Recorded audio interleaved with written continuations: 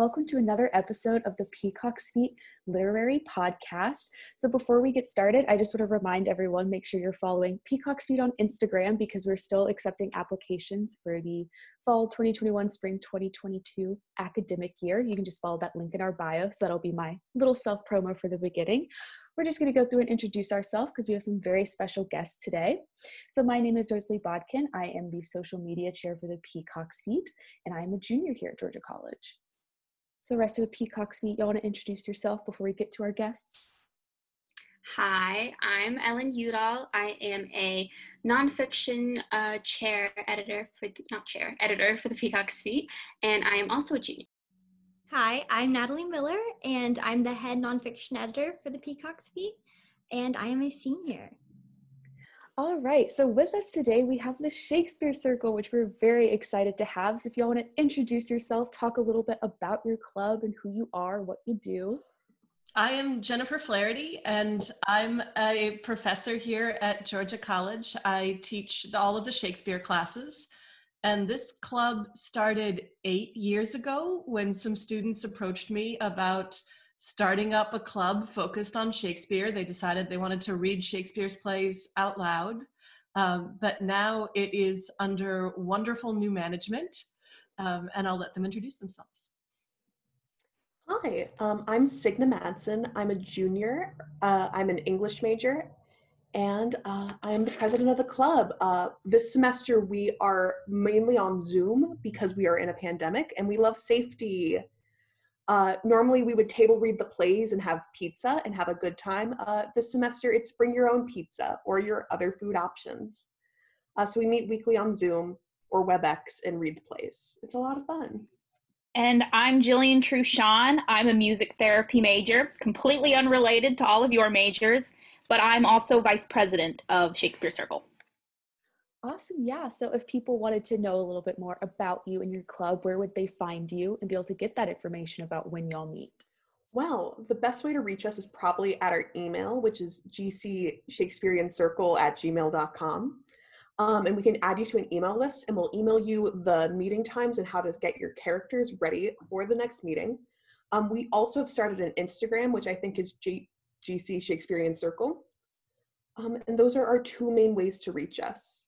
Awesome. Yeah, I'm just pulling up y'all's Instagram. So just a reminder, Peacock's Feet Instagram is GC Peacock's Feet, and y'all's is gcsu.shakespearean.circle. So if anyone's listening and wants to specifically look at Instagram, because I know that's typically where I'm going to go for information, that's where you can find it.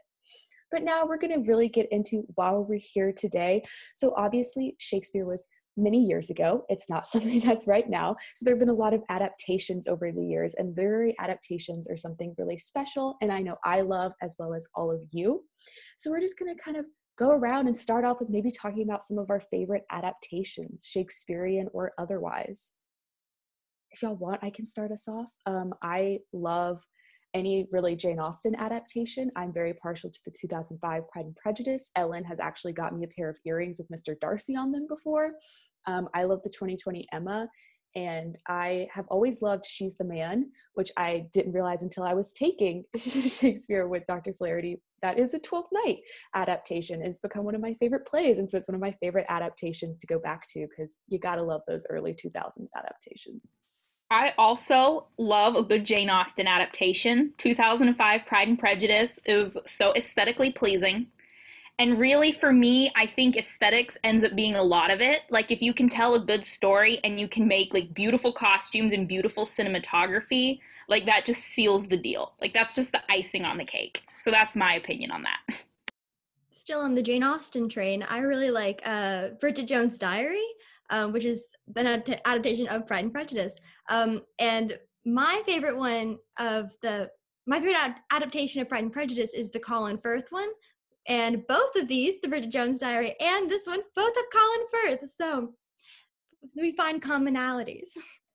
Well, since there's so much Jane Austen love, I figure I should mention that in the fall, I am teaching my Jane Austen on film class again, and would love to have anybody who's interested in learning about Jane Austen film adaptations join.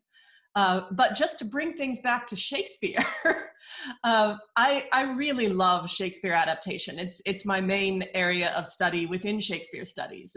That's what I do most of my publications on, and I work that into all of my teaching. And I'm really excited every time we do adaptations within Shakespeare Circle. Like next week, we are finishing out Much Ado About Nothing, and I'm going to show some clips of some of my favorite Much Ado About Nothing performances, which includes the Kenneth Branagh version, which is always light and fluffy and fun, and the Joss Whedon version, which is a little bit more twisted, but also a ton of fun. And there's a wonderful version that stars David Tennant and Catherine Tate that is just extraordinary. And I'm going to see what I can find from that that's available online. The whole thing was up on YouTube last summer, but now it's not.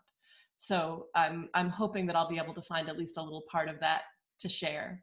Now, one of Shakespeare Circle's favorite adaptations, because sometimes when we finish reading the plays and we still have a couple of meetings left at the end of the semester, people decide to watch movies. The movie we have watched the most is Julie Taymor's Titus, based on Titus Andronicus, which is a stunning adaptation. Not for the faint of heart. There's a lot of violence in it, and it's a very disturbing play, which has been turned into a disturbing film, but it's so beautifully done. So well acted, so well directed, such creative use of setting, use of special effects, that students just ask to see it again and again. I'd probably say, on the note of adaptations, I like adaptations when they're kind of removed from the original environment of the material. So like a teen movie where it's a Shakespeare adaptation is always fun, because I think you can, if you remove the material, you kind of have like a lot of different nuances that you can kind of highlight within the text. So I do love a good 10 Things I Hate About You. Yeah, I was just about to say, I think 10 Things I Hate About You is probably my favorite, but I also really enjoyed the Macbeth that has like Patrick Stewart that we watched some clips in Dr. Flaherty's class. I thought that was really, really cool. The way that they have it in this sort of like medical, like World War II kind of vibe. And I also, speaking of David Tennant, his Hamlet, I really love on the BBC. It's one of my favorites. Signa, I'm glad you mentioned like the teen movies with Shakespearean adaptations. I do also love 10 Things I Hate About You. I mean, Heath Ledger just singing up and down a giant stadium never fails to simultaneously stress me out and bring me joy, because I'm afraid he's just going to fall and tumble. But I think there's so much value in the rise of adaptations that came about in like the 90s, early 2000s, of making so many teen versions. I mean, the actress in 10 Things I Hate About You, I think, was in so many of them because she was also in the Othello adaptation, Oh.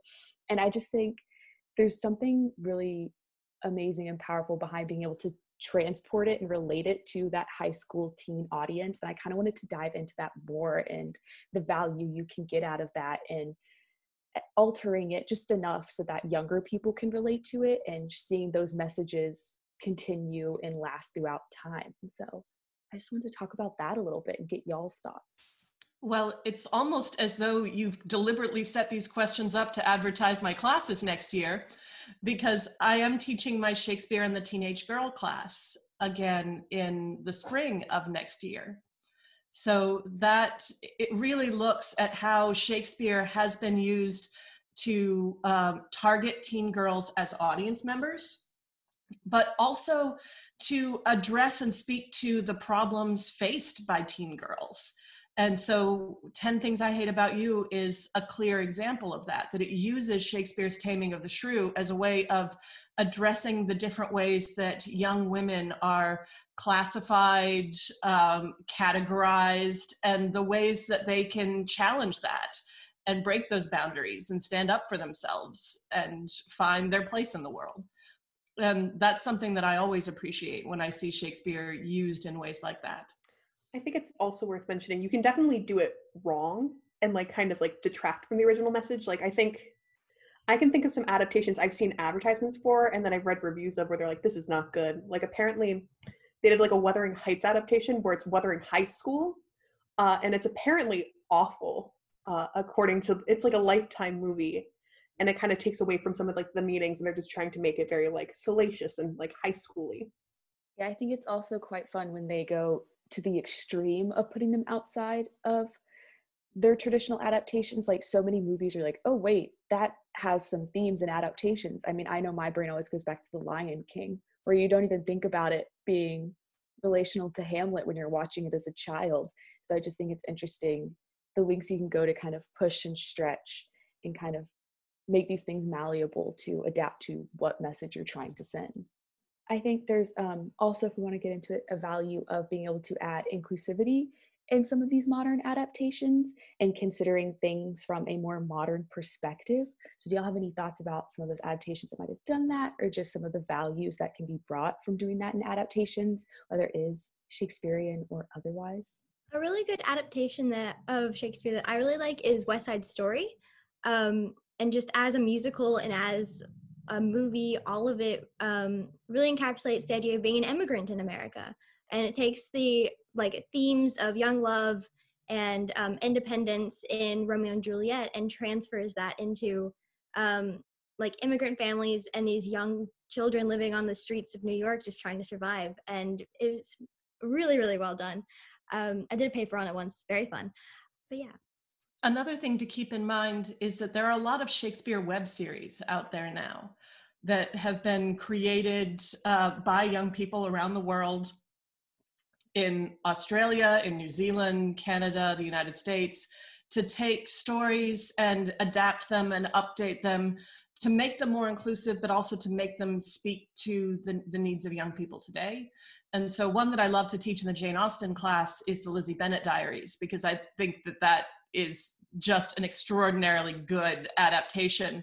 But in terms of Shakespeare, one that I really like is 12th Grade or Whatever, which is, of course, an adaptation of Twelfth Night. And that one looks at all kinds of issues, especially involving gender and sexuality, and really updates and transforms Twelfth Night to speak to those issues while also being a really entertaining series. Yeah, I always think it's fun to consider these things from a modern perspective. Like when we were doing projects in Shakespeare class, I know a lot of us adapted things to modern times, like someone wrote a modern Song of Romeo and Juliet, like if they had social media, if they had these YouTube series. So I really love being able to consider them from that perspective and taking those themes.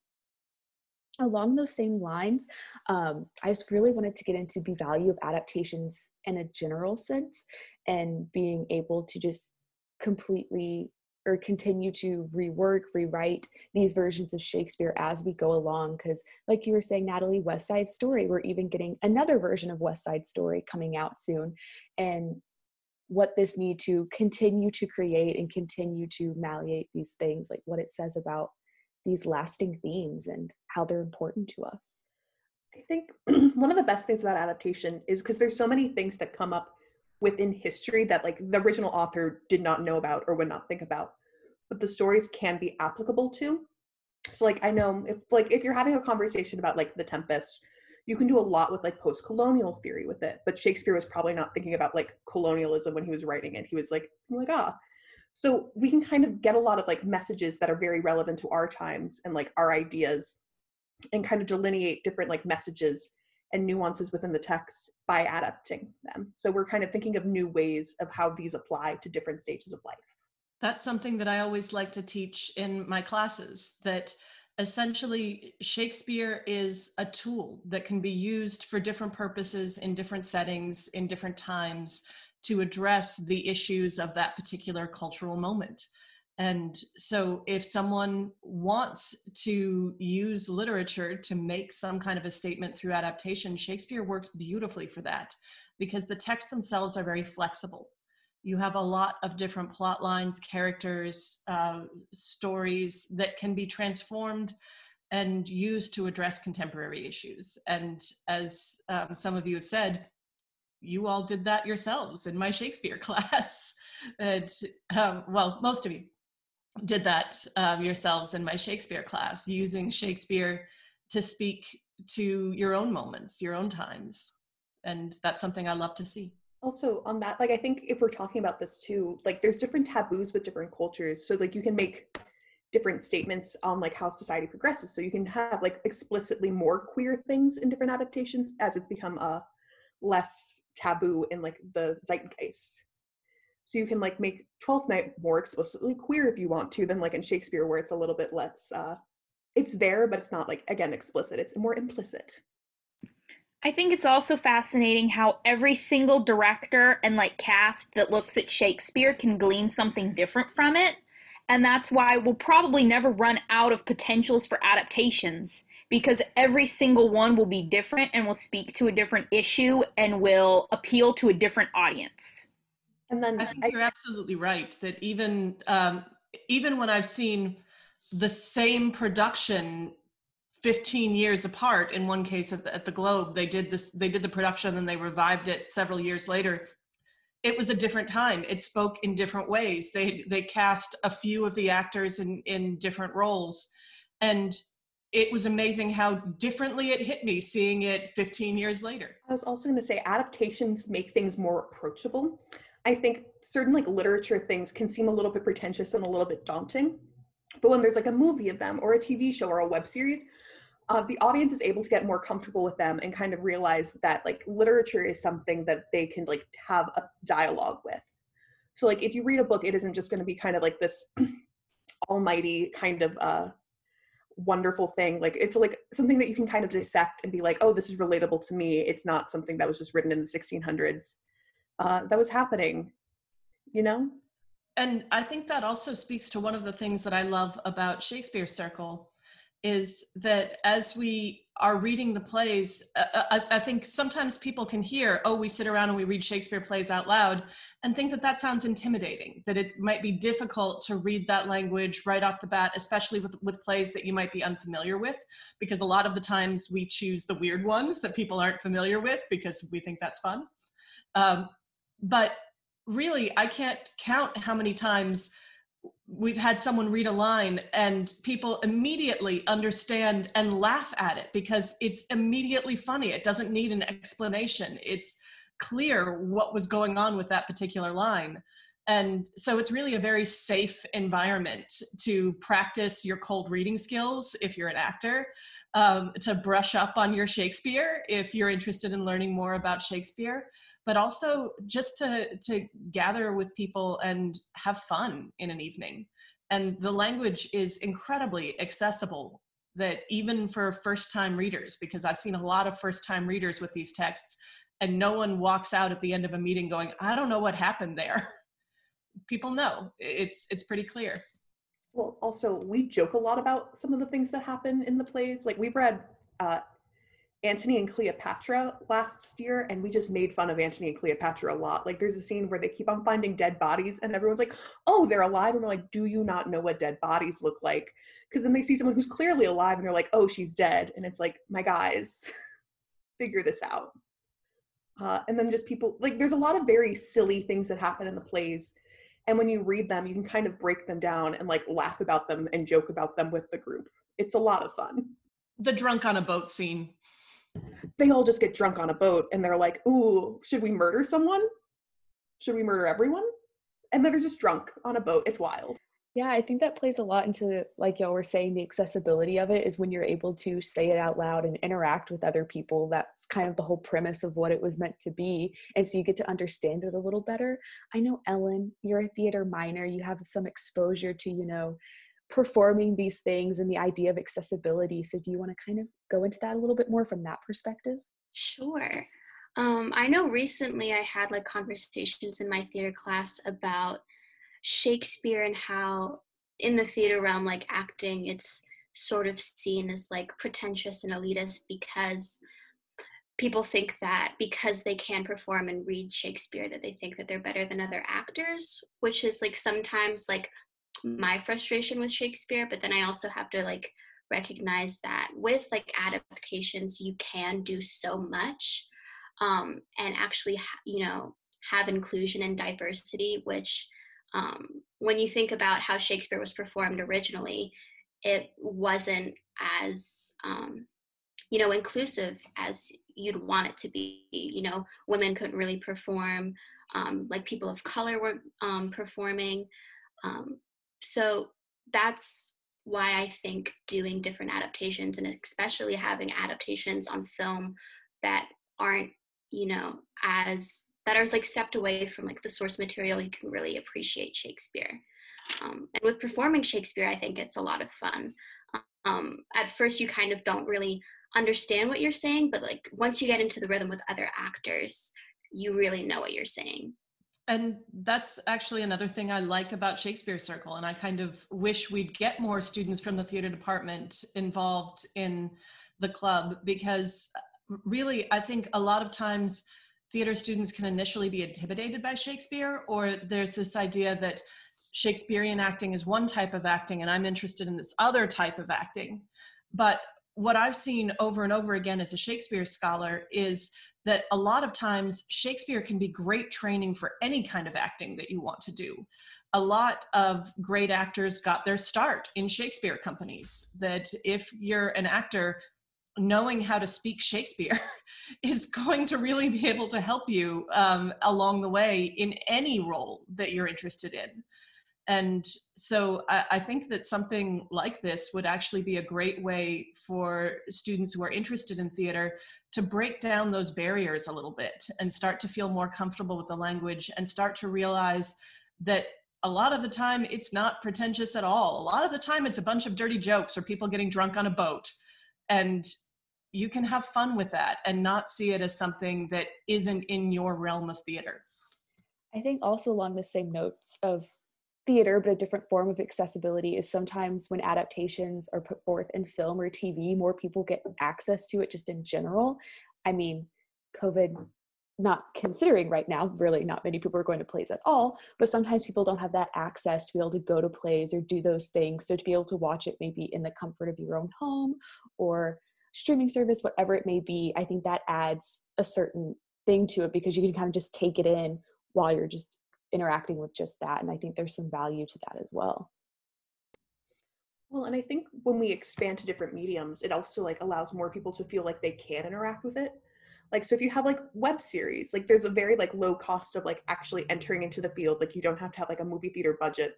So virtually anyone could adapt Shakespeare if they wanted to. And then anyone, if they have a Wi-Fi connection, can watch it. So like, it's not like you don't have to have the budget to go to a play or go to like a theater or a movie. If you can connect to the internet, Shakespeare's for you. And right now, there are actually a lot of really innovative productions that are coming through during the pandemic, because a lot of theaters are struggling right now and really trying to figure out how to survive and speak to a larger audience while they're closed. And so you get really innovative things like the National Theatre at Home that all of last summer, the National Theatre in England would showcase a new play from their recorded library each week.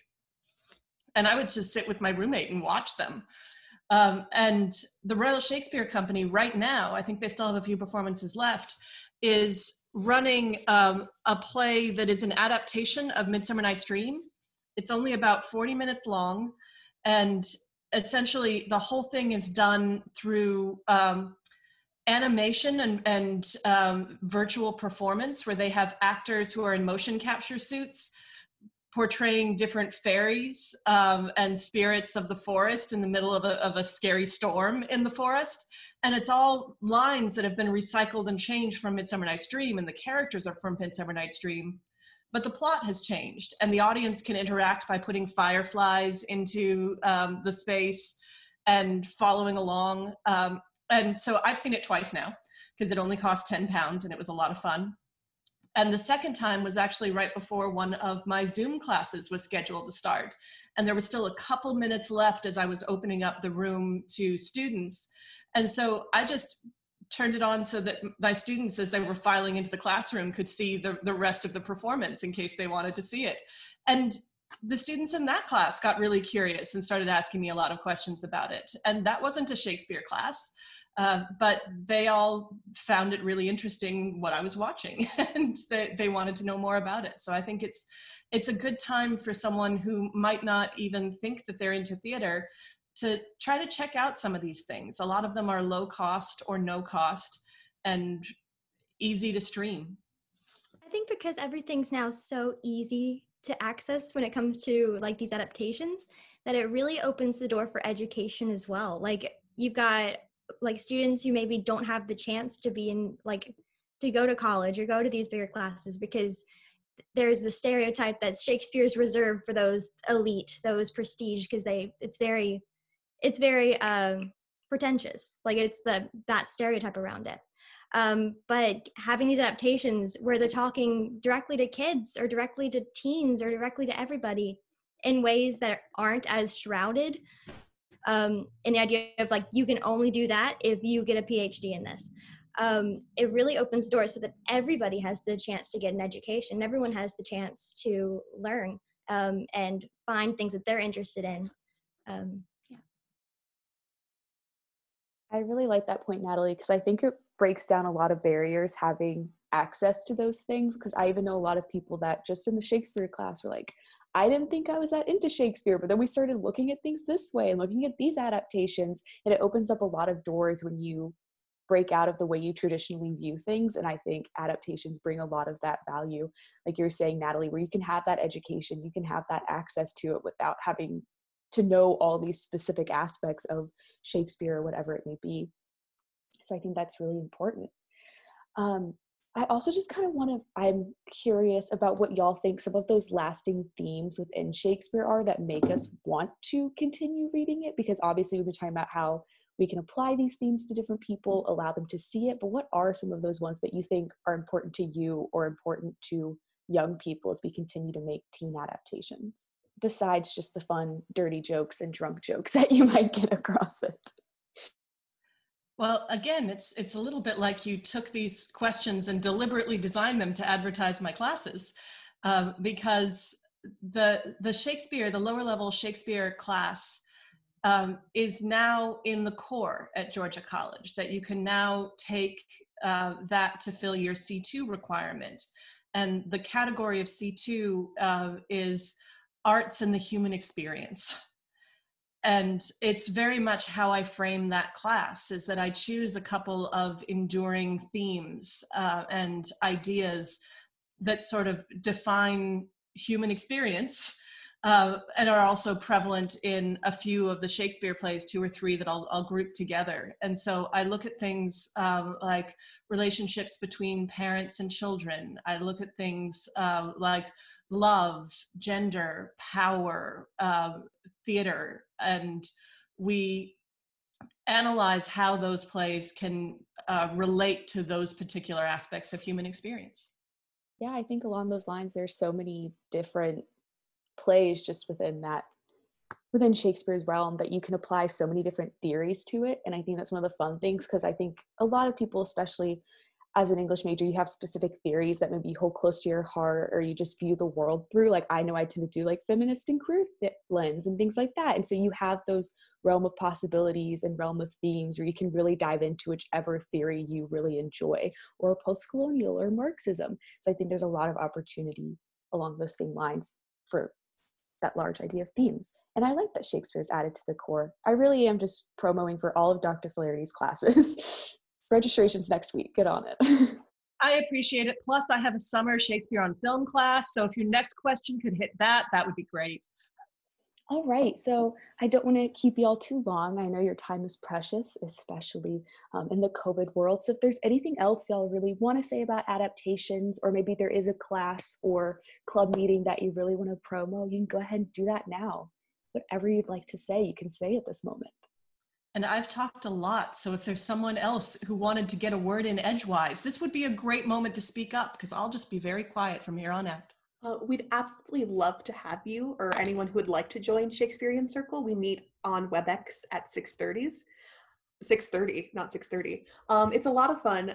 Again, I think it can be a little bit daunting because Shakespeare does have like the notion of being a little pretentious, but we're very casual. You get good skills at reading, and the more you interact with the material, the more comfortable you get with it. We'd love to have anyone that would like to join, and that's my piece. We're reading Love's Labor's Lost next. You should join us. Also, next meeting, Dr. Flaherty briefly mentioned this, but we are going to be looking at some adaptations. So we're finishing up Much Ado About Nothing, and then Dr. Flaherty is going to bring scenes from adaptations for us to look at. So if you want more on adaptation, show up to that meeting. It will be a lot of fun. It's almost like this podcast is really well tailored for y'all's group. All right. So on that note, then, thank y'all again for joining us. It was a lot of fun. I think it's so fun when we could talk to other groups and clubs on campus about their passions, the thing they enjoy. Again, make sure you're following Peacock's Feet at GC Peacock's Feet. We're still taking applications for the literary journal. Make sure you're following Shakespearean Circle, gcsu.shakespearean.circle on Instagram, or like they said, you can email them if you want to be a part of it. Maybe like Ellen was saying, you're a theater major and you really want to just practice some of these things. Definitely do it. It's open for everyone and a lot of fun opportunities with that. So thank you so much for listening.